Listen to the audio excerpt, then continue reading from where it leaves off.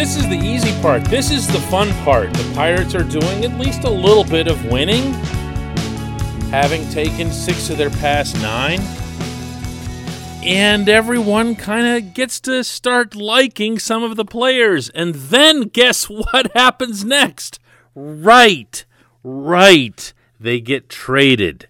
Good morning to you. Good Tuesday morning. I'm Dejan Kovacevic of DK Pittsburgh Sports. And this is Daily Shot of Pirates. Comes your way bright and early every weekday. If you're into football and or hockey, I also offer up daily shots of Steelers and Penguins. It's Pirates versus Tigers tonight in Detroit with a 6:40 p.m. first pitch. The Tigers, of course, are and have been for a while one of the worst teams in baseball. They're below the Pirates in every category, so you would think that if there was going to be a chance for the Pirates to continue some of this recent winning, that could happen at Comerica Park. The Pirates have taken 2 of 4 from the Padres and then took 2 of 3 from the Brewers, and those are supposed to be 2 of the better teams in the National League. So here are the Tigers. So you could see a continuation of some individual successes as well. And when you do, the more and more you see of these things, human nature is going to be that you don't want to lose that player. You don't want to get rid of that player. I'm going to throw a couple examples at you here. How would you feel if you heard right now, and this is not the case, but just this is all hypothetical, that Colin Moran was on the trading block? Colin Moran he's 28 years old.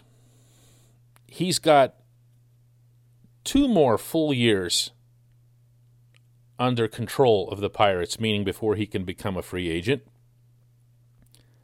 And right now, he's looking like a cleanup bat.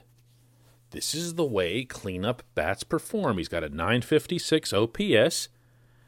He's hitting with power to all fields. And per the old school baseball parlance, he is hitting with runners in scoring position. He's driving runners home. He's got 13 RBIs already. He's looked like a pretty good player. But, what is your outlook for what this wave is of superior talent that's supposed to come along in 2, 3, 4 years, whatever it happens to be? And at what point do you say, man, not him, not him? Because you know and I know that as this summer goes along, whether the Pirates are still competing at this level or they fall off or even if they rise up, teams are going to approach Ben Cherington and say, hey, we could use a left-handed power-hitting first baseman, who does well enough in the field and is a good soldier type, hard worker. We could use that player. What does it take to get him? Cherington's not going to hang up on these people. He'd be insane to do that. He'd be pulling the plug on his own project rather than capitalizing on one of the team's internal successes, meaning helping Colin Moran become a better, more consistent player. And this year, for the first time, a full-time starter since Josh Bell's gone on to Washington. This is why they're doing this. This is why they're making these guys better, or trying to make them better. Moran could get you something. Not a ton, nothing over the top, but he could get you a respectable, I don't want to say haul. I was about to use the word haul. Haul is what you got for Musgrove. Joe Musgrove getting you 5 prospects. That's a haul. But I would say you could get a couple of good ones off of somebody's list. And that's something that you'll have to do. And when it happens, the whole cycle is gonna start all over again. Look, there they go. They're getting better. They're getting better, and they're getting rid of guys. And this is nutting this, nutting that. When in fact, this would be nothing different than a continuation of the process that began over the winter. You would just be waiting and hoping and working toward these players becoming more valuable so that they can get you better pieces when you make your trade. I'll throw out another name for you. Richard Rodriguez. This portion of Daily Shot of Pirates is brought to you by North Shore Tavern. It's located directly across Federal Street from PNC Park, side with the Willie Stargell statue on it. And it's right next to Mike's Beer Bar. They're actually companion restaurants, both available for the beer selection, the food. At North Shore Tavern, in addition to their signature steak on a stone, when you go in there, as somebody who's listening to this particular podcast, you'll be very pleasantly surprised to be surrounded by Pirates memorabilia. There's no other Pirates sports bar like it. It's a great place to watch games, meaning like road games, like with the Pirates on the trip that they're on now. And that goes from Detroit to Minneapolis this coming weekend. But anytime, really, it's a baseball place, first and foremost. North Shore Tavern. Richard Rodriguez is another case. The way he's pitching right now, and combine that with the way he pitched in the second month, meaning, of course, the second half of the 2020 season, and even if another team wouldn't see him as a closer, there's no way they wouldn't find value in the way he's throwing the ball right now, the attitude he's showing, the approach, the poise, the confidence. He's looking like a real live, big-time, big-league reliever. And if you're Cherington and you know that the market almost invariably overpays for closers or potential closers or backup emergency closers as teams get closer to contention and to playoffs, you'd be crazy to hang on to him. Like, you still got to get something in return. You don't just give the guy away on principle. But you'd be crazy to not look toward moving him. Look at this bullpen right now. Look at the younger guys that are in this pen. And Richard's not old. He's not old or experienced. The Pirates, again, they have Richard's rights for 4 more years. But that in and of itself enhances his trade value because teams know they don't have to pay the guy anything above arbitration level for a long time. It's budget certainty for them. It's all the more reason for them to give you the kind of prospects that you're seeking.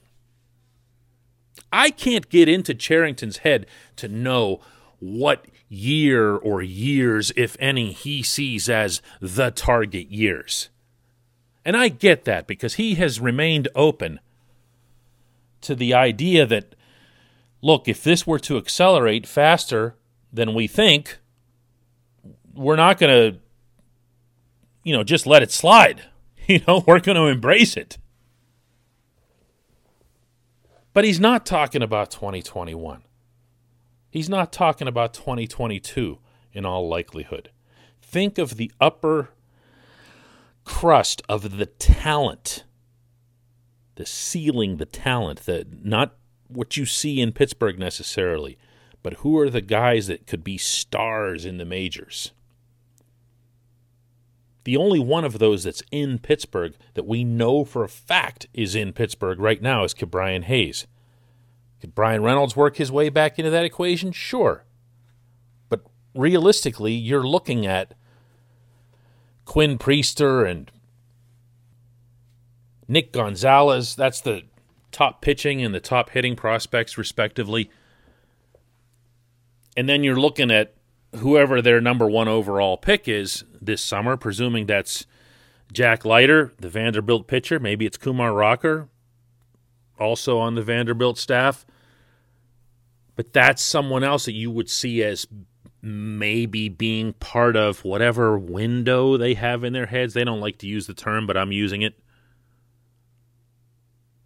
That's the way you think about this. How many of those guys are there right now? Do you want to add to this group? Do you want to retain within this group? Or do you want to say, listen, whatever it is that we're doing, we really want to do it to build around Jack Leiter and Quinn Priester. And maybe Mitch Keller grows up someday and throws strikes. And you say, all right, listen, that right there is a 3-man rotation we can win with. And then throw JT Brubaker into that, and now you've got 4. You see where this is heading? So that you say, all right, we've got all this. Now let's get serious and go win. Instead of hanging on to this guy or hanging on to that guy, build around the talent that's coming with that group. It's not an exact science. It's not a known commodity. Mitch Keller was the number 7 prospect, not pitching prospect in all of baseball as recently as a year and change ago. You never know what's going to happen, especially with pitchers. But to some extent, you do have to plan around it, and you do have to have in your head what the priority is. All I'm saying right now is it's not going to be popular. It's not going to be popular, and I totally understand that, especially if Pittsburgh begins to somehow, even just a little bit, attach itself to this group or to some of the players within this group. When we come back, just one question.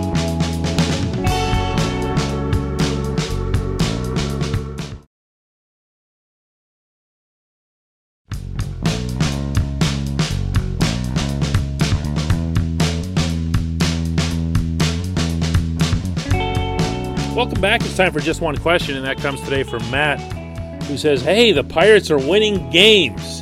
How does it feel? Well, I'm not sure who you're asking, Matt. I'll speak for myself, first of all, and then attempt to try to relay how the team is handling it. For myself, from a professional standpoint, it makes covering the team feel more relevant, more interesting. You know, I'm not going to lie. That's true of any team that you cover.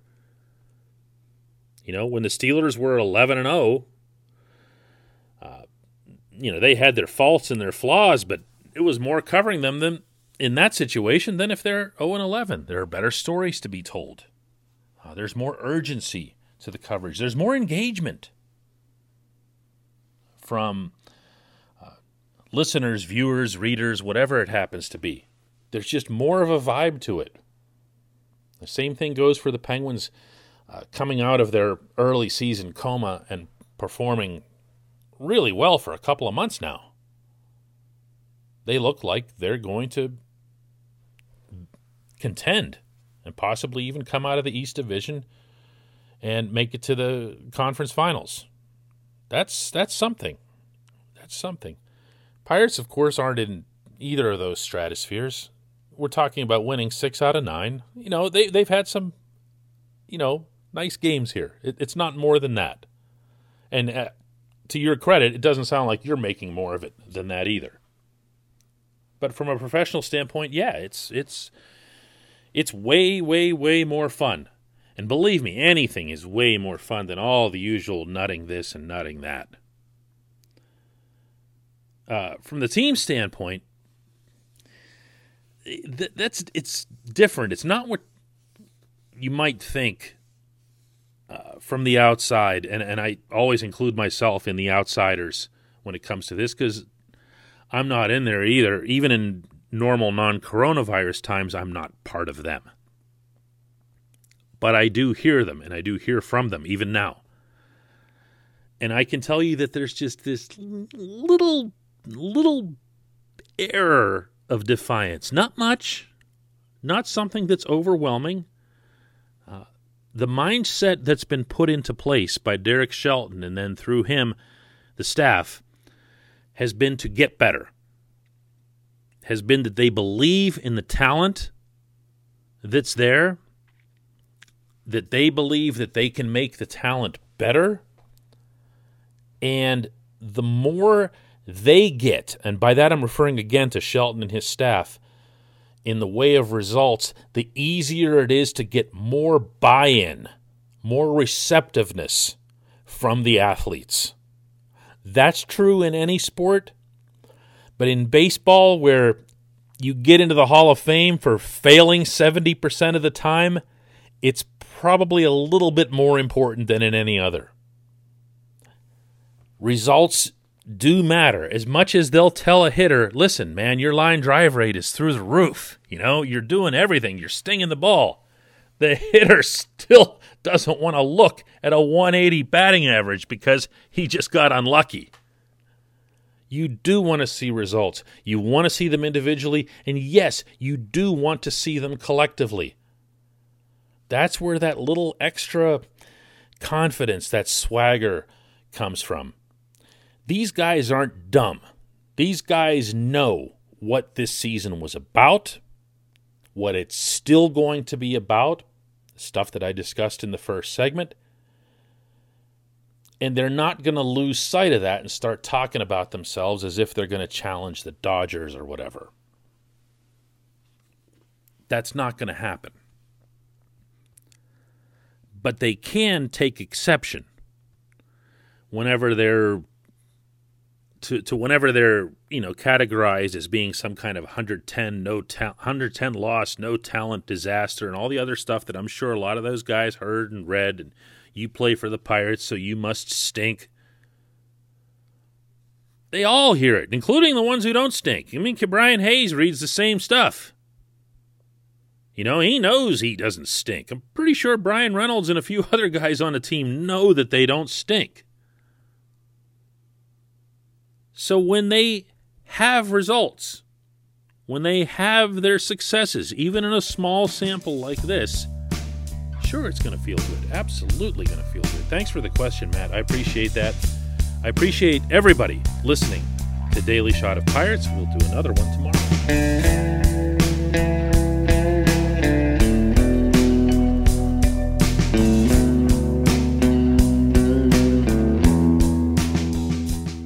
At Point Park University, in the heart of downtown Pittsburgh, they understand there's no substitute for real-world experience and career-building connections. Their innovative curriculum engages students with distinctive experiential learning opportunities. Point Park's pioneering co-op program empowers qualified students to work in full-time, paid positions with their corporate partners while earning college credits. Visit pointpark.edu/works to learn more. Career ready. That's the point. Point Park University.